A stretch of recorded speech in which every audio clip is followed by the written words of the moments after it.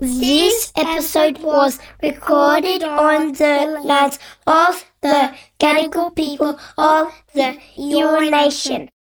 We pay our respects to elders past, present and emerging. We honour their histories, cultures and traditions of storytelling. Hello and welcome to Plated 3 Food Memories. I am your host, Savas Savas.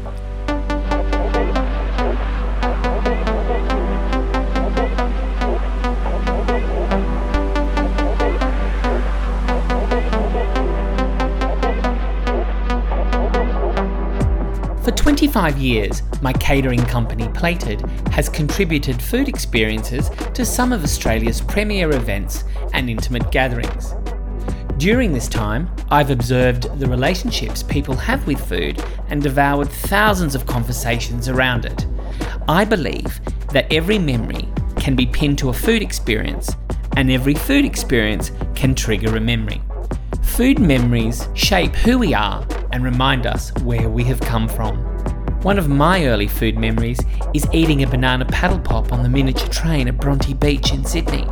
Join me as we move the fork around my guest 3 food memories to reveal what their memories tell us about them and motivates them to make our world a better place. Each guest will share a social cause close to their heart at the end of the episode. Andrew Webster is the chief sports writer for the Sydney Morning Herald and an author, and who, like me, is a homosexual male. Allegedly. Webby has written about sport for more than 25 years, covering the Summer and Winter Olympic Games, as well as World Cups around the world. Webby skips and sings through his articles, throwing daisies and glitter, just like Poppy in the DreamWorks film Trolls. His reporting is balletic and ballistic, kind and adorable. Being an openly gay sports writer has exposed Webby to some of the poorest examples of human behaviour. Most turn their back on nasty homophobia and pretend it didn't happen. I preferred to call it out, said our Webby. But more on that later. Webby, welcome to 3 Food Memories. Oh, thanks for having me, Sav. Now, Webby, It's strange. This is really strange. How Because so? I'm usually interviewing. Webby, look, the sports bug skipped me completely. I got the wham bug, the jitterbug. Sports is very important to you. It's part of your marrow. It's part of who you are. When did this happen? When did this come into play? From a very young age, I would say. I grew up on the north coast of New South Wales, a little town called Urunga, just south of Coffs Harbour. And sport was everything. Footy was everything. Watching footy was everything. But from a really young age, I was never particularly good at it. No, sorry, let me correct that. I was really bad at it, but I just loved sport. I loved getting up in the middle of the night and watching Wimbledon finals and Rugby Union World Cups, and I just inhaled it. And then from a very young age, I also loved the written word. I loved writing. My late nan, God love her, she devoured books on a weekly basis, and then she'd give it to me. Now, I don't think 7-year-old kids should have been reading Stephen King novels, but I fell in love with the written word from a young age because of her. And then I started reading the newspaper from an early age. So I knew from about the age of 10 that I wanted to combine the 2 things that I'm most passionate about, sport and writing, and do them for a living. So it's sort of, this job chose me, really. Are there any other family members who play sport?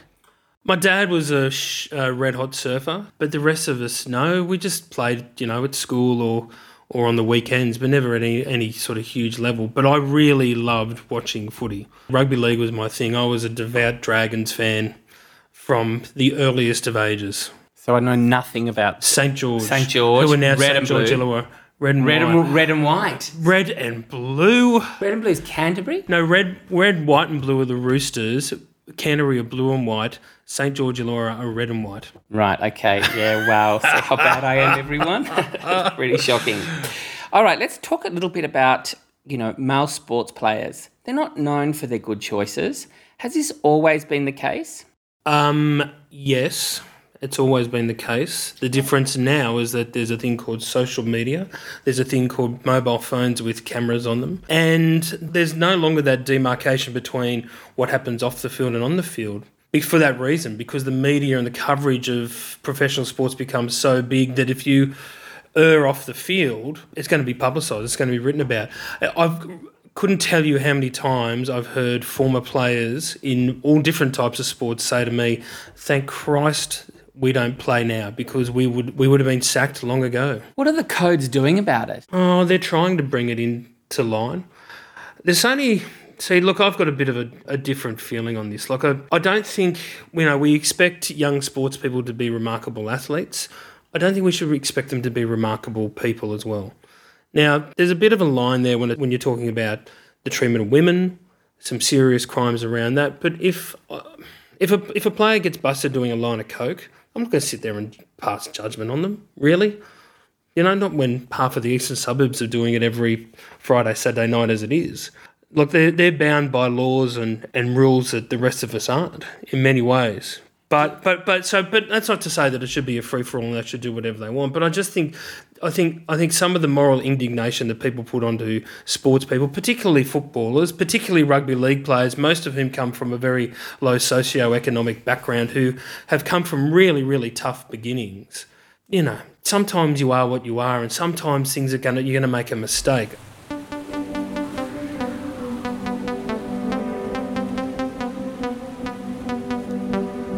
Righto, Webby, ready to plough your fist into our first food memory? So my first memory relates to the time I was in Rio de Janeiro for the 2014 FIFA World Cup. So I've been very lucky in my job to cover sports all around the world and big events all around the world. So the FIFA World Cup was held in Brazil in 2014, which is a huge thing because football is basically the religion of Brazil.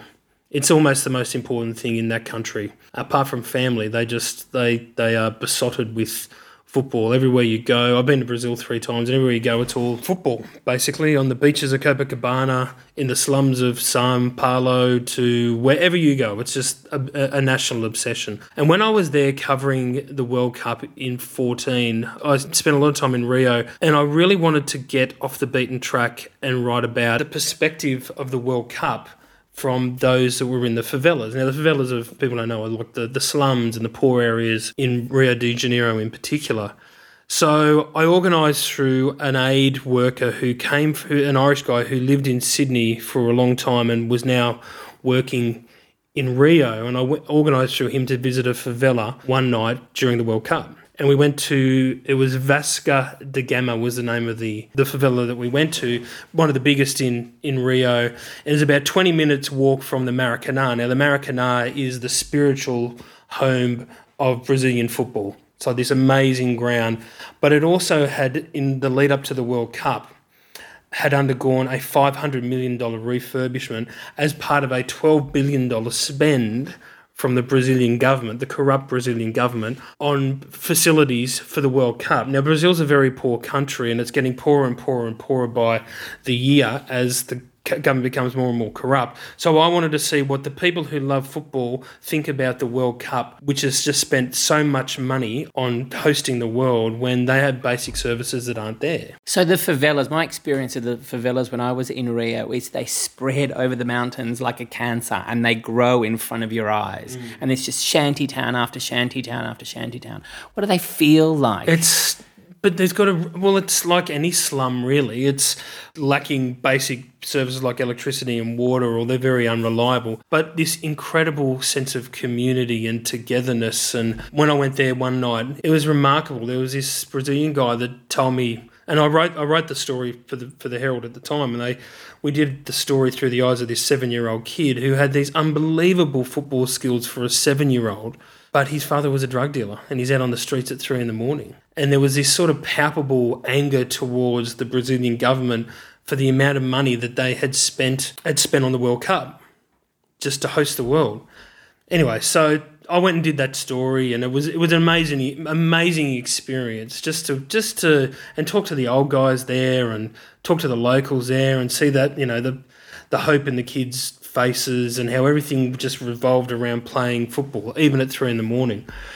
So where it gets back to my first food experience is that 3 or 4 days later, they were playing a match at the Maracanã down the road, and I got invited back just as a guest, not for a story, just to go and talk to the locals and enjoy it, and then there was a match down the road that we're going to go to down the track. So apart from drinking a hell of a lot of beer, cold skull. It was beautiful.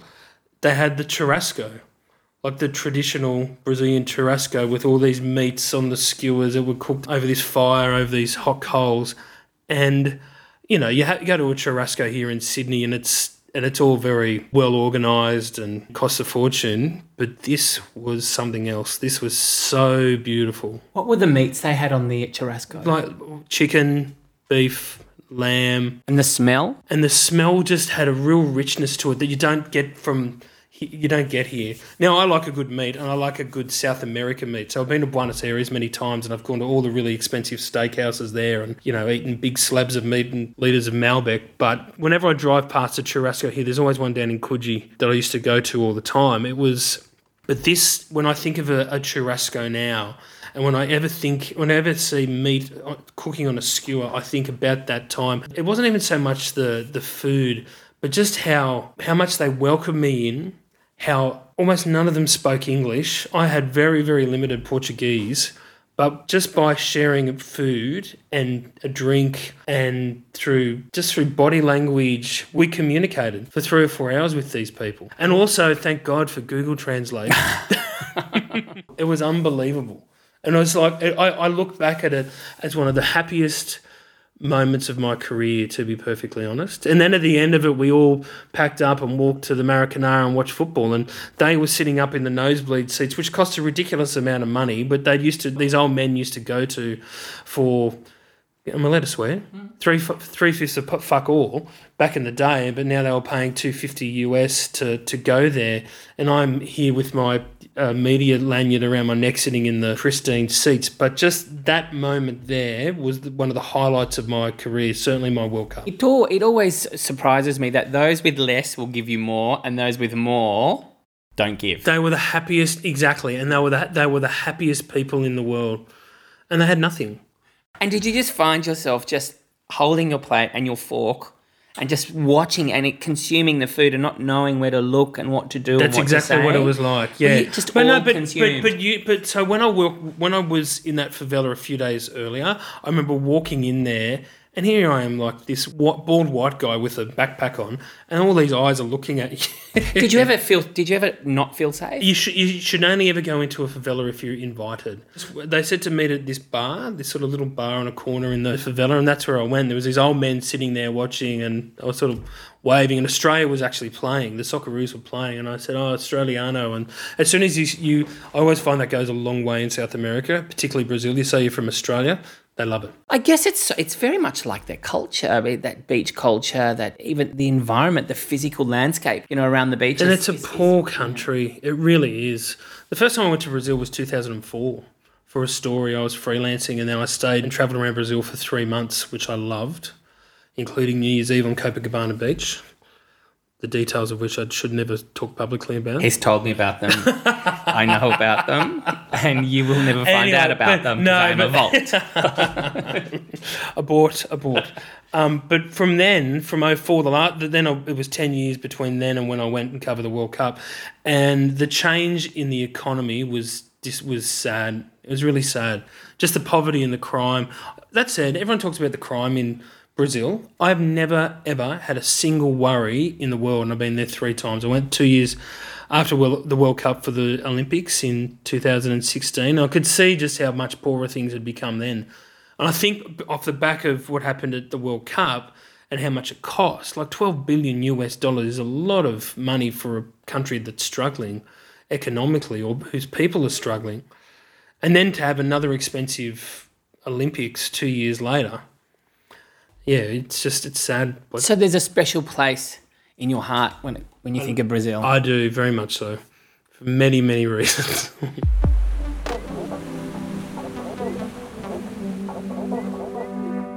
Moving on to your next memory, Webby.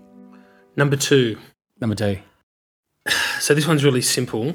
This is eating king prawns with my father down at the wharf in Coffs Harbour after working with him as a bricklayer earlier in the day. So this was really significant. Whenever I eat king prawns, I always think about this memory almost every single time, because my dad was, God, I'm getting emotional just talking about it already. So my dad is a bricklayer from the North Coast. Everyone in my family is a bricklayer.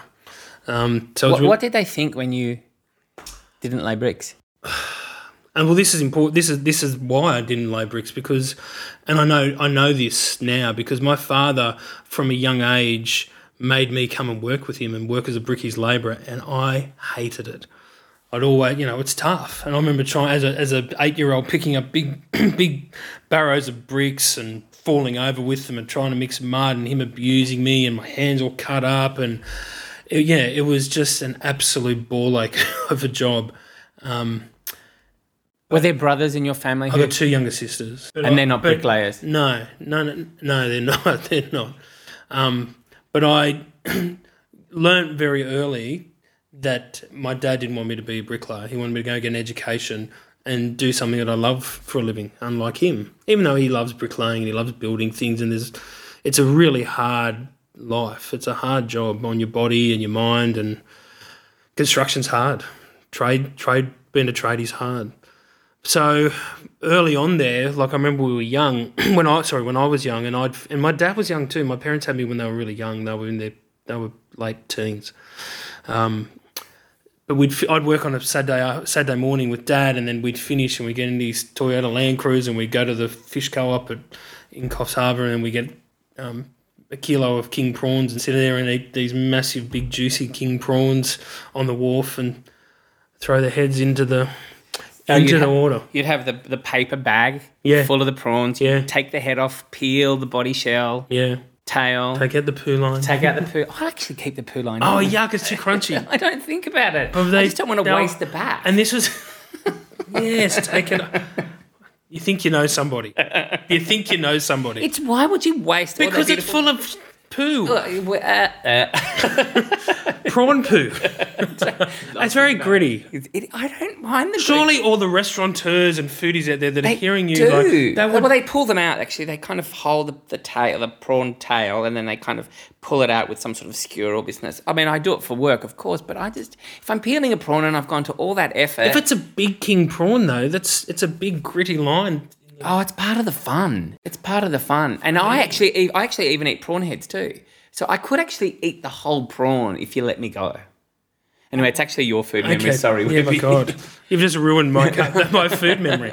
Anyway, so I've been addicted to prawns ever since, prawns and oysters, like most people who live in Australia. But so every time I eat king prawns, I think of that particular memory with my dad. And our relationship became very tight from a young age, but mostly through that, And but at the same time of us bonding after a hard day of work, he was also teaching me the lesson to study, to do what I love for a living. So it drilled into me the importance of identifying what I wanted to do. And I was very lucky. I know a lot of people go halfway through their life and not knowing what they want to do. But I knew from the age of 10. I did, I mean, I whinge like most journalists about what we do, and sometimes I think none of this is important and who cares. I do love it.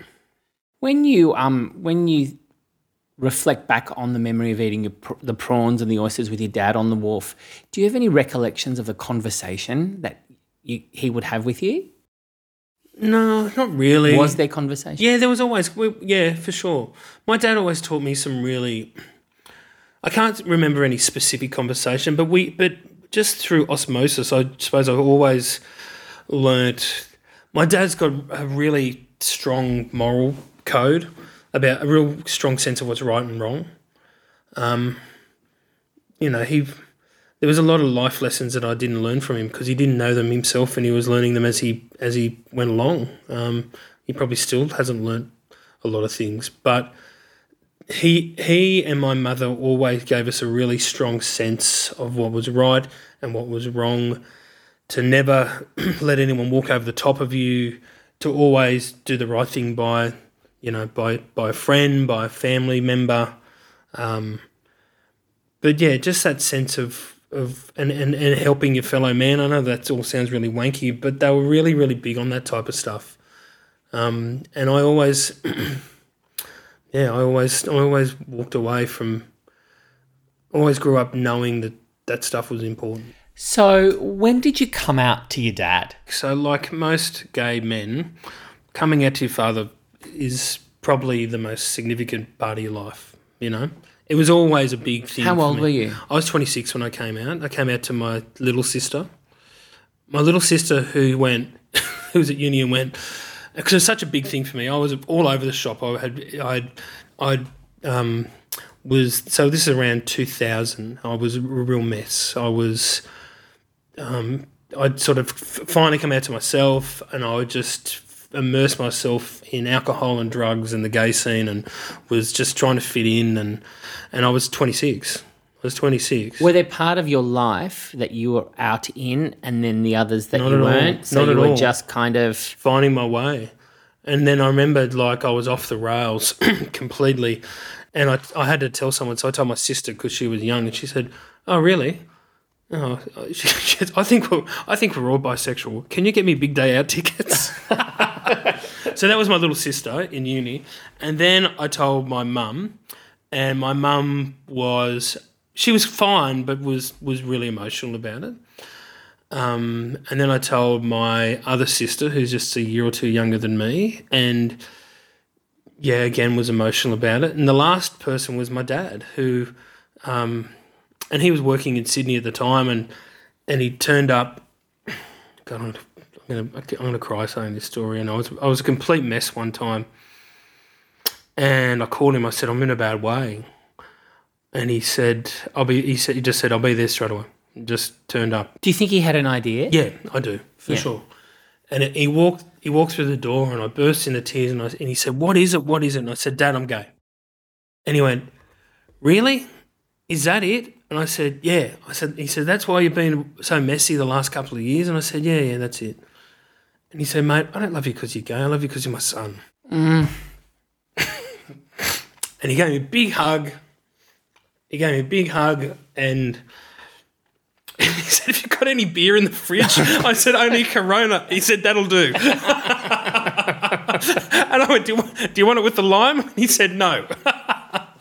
And we've been, my dad and I have been up and down obviously since, but we've had, that was such a watershed moment of my life, really.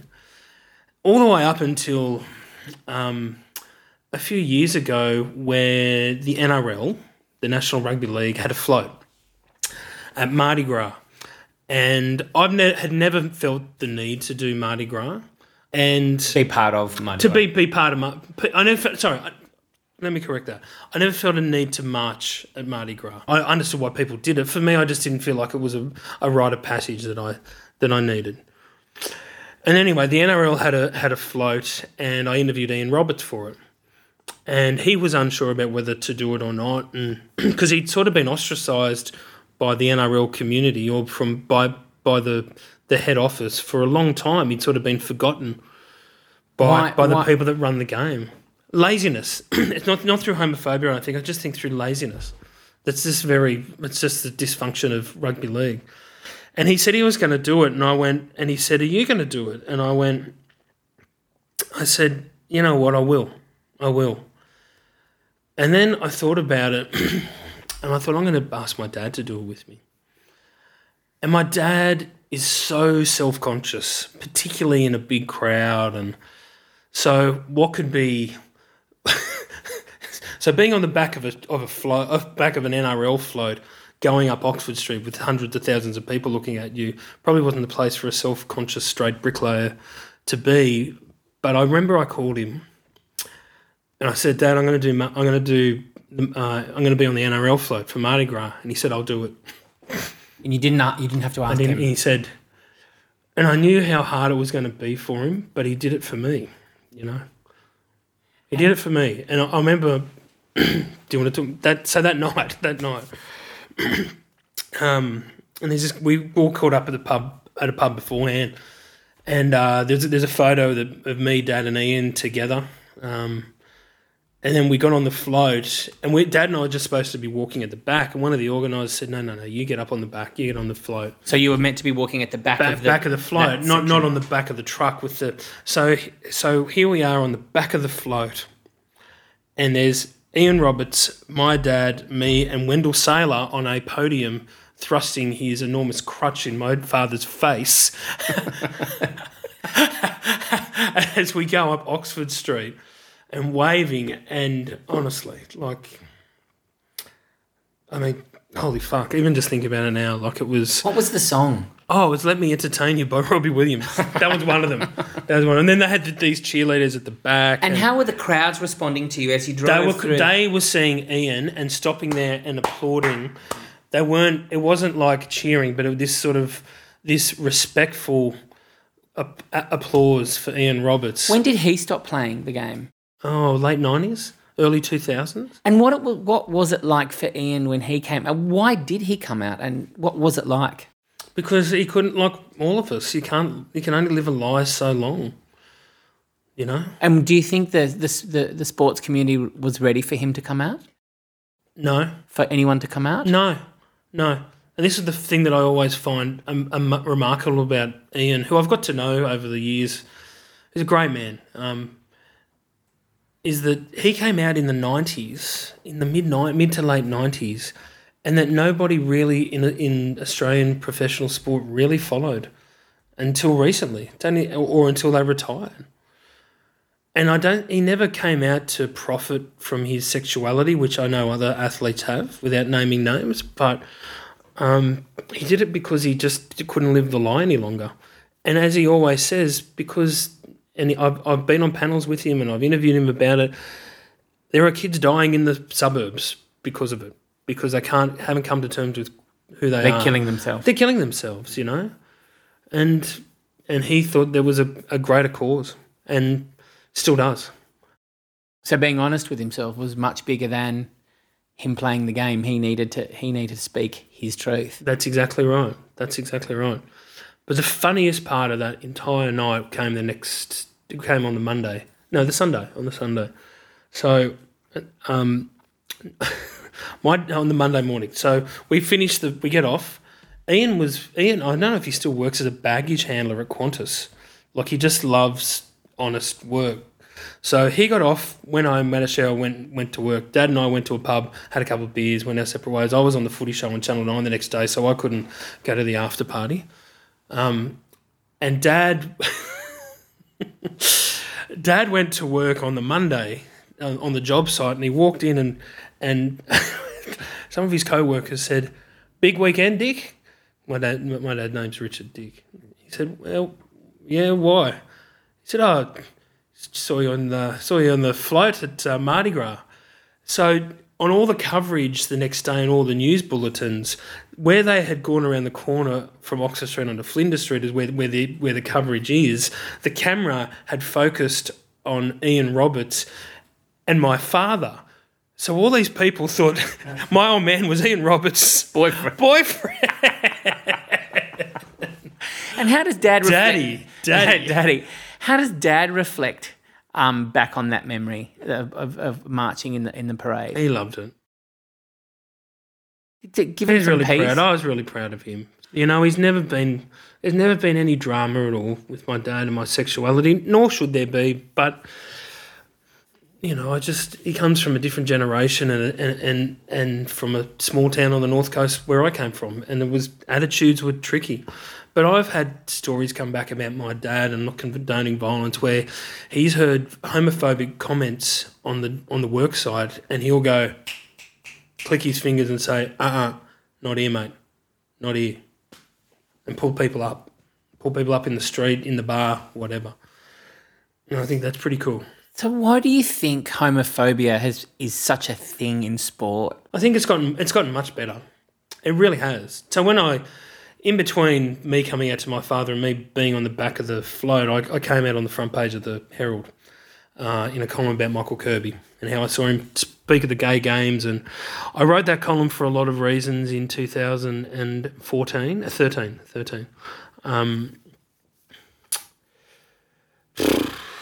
the same-sex marriage debate was doing my head in, and I got so sick of people who weren't LGBT coming up with all these reasons why it shouldn't happen. So I thought, well, I'm going to write a column saying why it should. Benjamin Law came out and said something quite sort of big. He said something along the lines of he wanted to hate fuck every politician who voted against the bill. That's how riled up he was about it. Is that how you felt? Oh, yeah, I was getting really, really shitty with it. I was really shitty about people telling me how I should live my life when it has no effect on them. And I just hated the way that the whole debate was turning into a freedom of speech debate when no, it was actually about just equality. And that's what I was getting really, really angry about. And in that column, I actually talked about David Pocock and how the Wallabies player, how he wasn't going to get married until same-sex marriage had been passed. I was just growing frustrated because, and this is the thing though, Sav, it's like, yeah, there's still elements of sport that's quite homophobic, but Jesus Christ, it's come a long way. And when I wrote that column, I was overwhelmed with support from coaches, players, past and present. I was covering Derby Day down in Flemington the day that the column came out, and the response was overwhelming. I picked up 1,000 Twitter followers in about 2 hours, and the amount of, and also before that, the amount of sports people who had said to me they didn't care, who were really supportive, and still are now, like just don't care, has been really, really encouraging.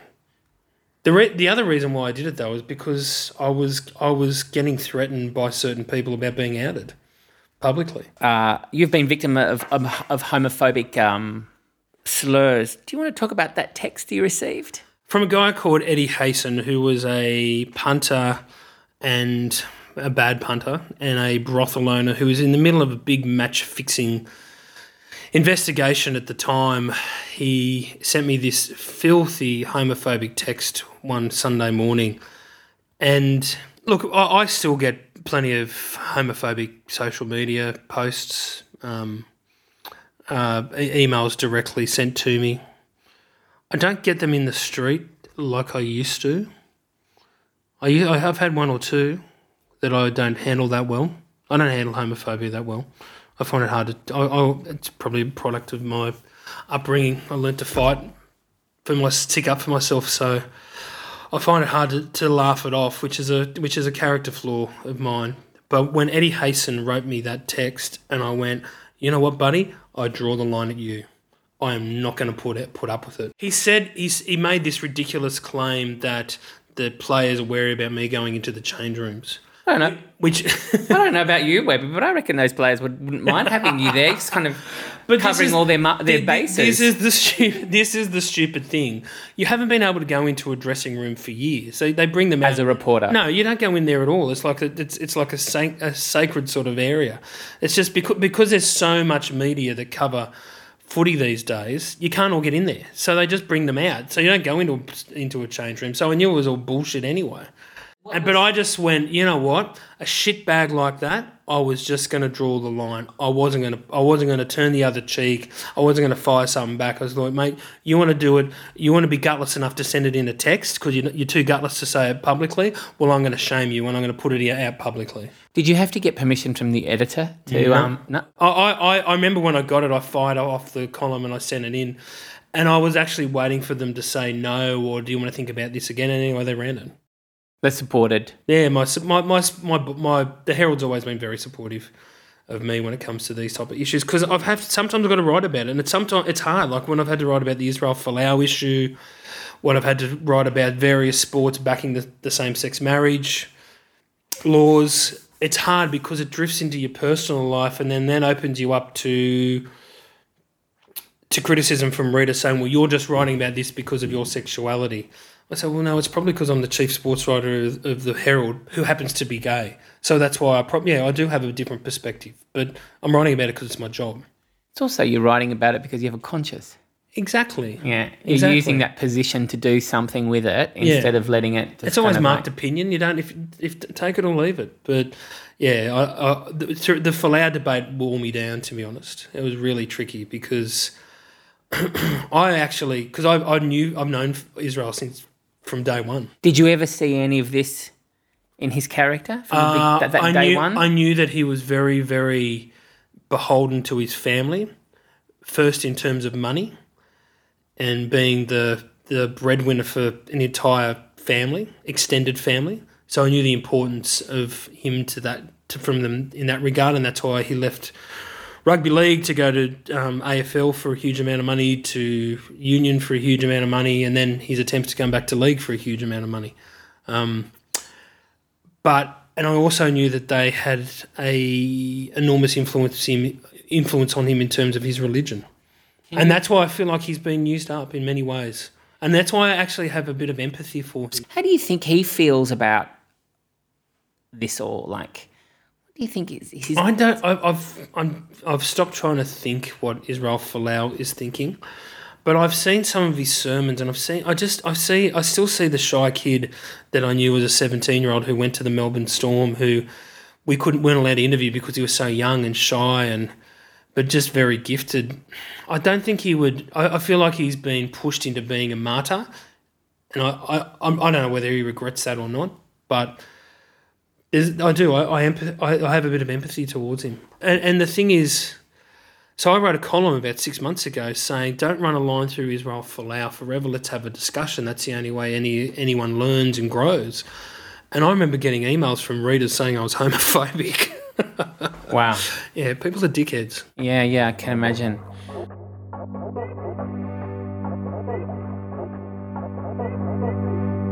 I'd like to move on to your third food memory, Webby. This is a bit of a personal favourite of mine, but the memory is yours. I'm not taking it away.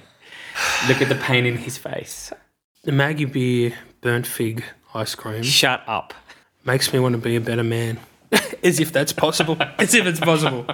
I used to love chocolate paddle pops. Stop. You actually have to go back and tell us about the whole ice cream. So we take the lid off, we peel the paper off the top, and then? And then the burnt fig is sort of like, is just on the top, which is the richest part of it. Which is the bit I love the most. And then you just like, and then I always buy, so I buy it from King's Cross, Harris Farms, because I live in the Cross. And I always buy it thinking that's what I'm going to have after I have dinner later that night. And I just sit down and watch sport and just inhale it. The first time I tasted it was in a little tub on a flight in business class, Qantas business class, flying from Sydney to Darwin for the Darwin Cup, of all things.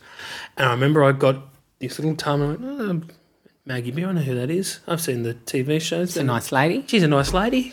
She knows her food. She cooks. She goes all right. South Australia. And anyway, so I remember Enya going, my life has changed forever.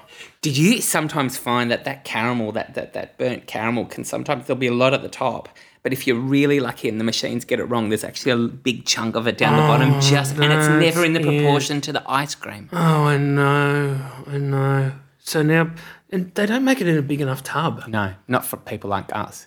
But you can also get them like a ice cream, on a stick. Yeah, it's not the same. Like it's a little Magnum. I know, it's just not. But it's not the same, is it? It's not the same as actually holding that cold tub in your hand. And I love that ice cream. And your hands actually warm up the tub. So they do. But see, but she's got others. There's others that she's got. They don't compare. Not compared to the burnt fig. But the thing that I love, like I've always so when I grew up, I always loved chocolate paddle pops. Then I went to the almond Magnum, which I still love, but nothing on this. Like this is like it's decadent. Yeah. So this ice cream takes you to your happy place. If I get overwhelmed with work and I want to eat my feelings, that's the go-to. That's the go-to, for sure. Like I write a lot of bloody words. I write a lot of words for the Herald. I've written 7 books. I do TV. I do radio. So I don't know about you, Sav, but now that I'm a bit older, I actually prefer my own company. Like just sort of switching off. Well, I have 2 flatmates in the form of children, so I have none of that, but I do crave it. So this is what I do, because we're in my flat now. I sit there on that lounge and I sit there and I watch... Beautiful view across the harbour. Beautiful view across the harbour. But I also have a thing for American football. So I'm sort of addicted to American football because I don't cover it. So it's sort of like my indulgence. So my 2 indulgences are maybe. Big strapping American footballers in in tight pants as I eat Maggie Beer burnt fig ice cream. Talk about living your best possible life. Ice cream and watch American footballers in tight tights.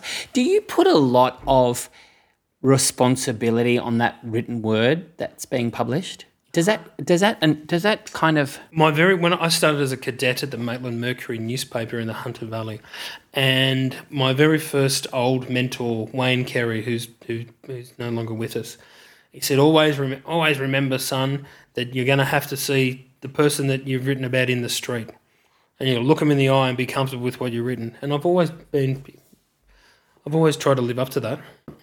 Webby, you say that sometimes you're not a strong fella, but you've just displayed so many moments of strength and endurance, and you actually know what you have to do for your community. I think that's actually quite marvellous. Thank you. Just before we move on to your social justice cause, I want to ask you something. The major sports codes have identified the importance of women in sport. Why do you think it's taken so long?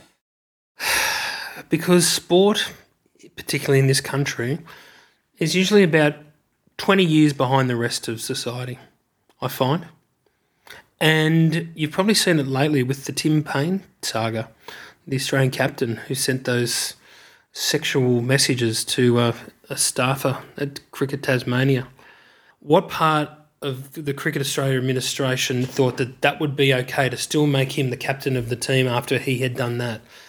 And to me, that just showed you how far behind they are. Anyway, that's a long way of saying that sports, the major codes, have not appreciated the importance of women's sport.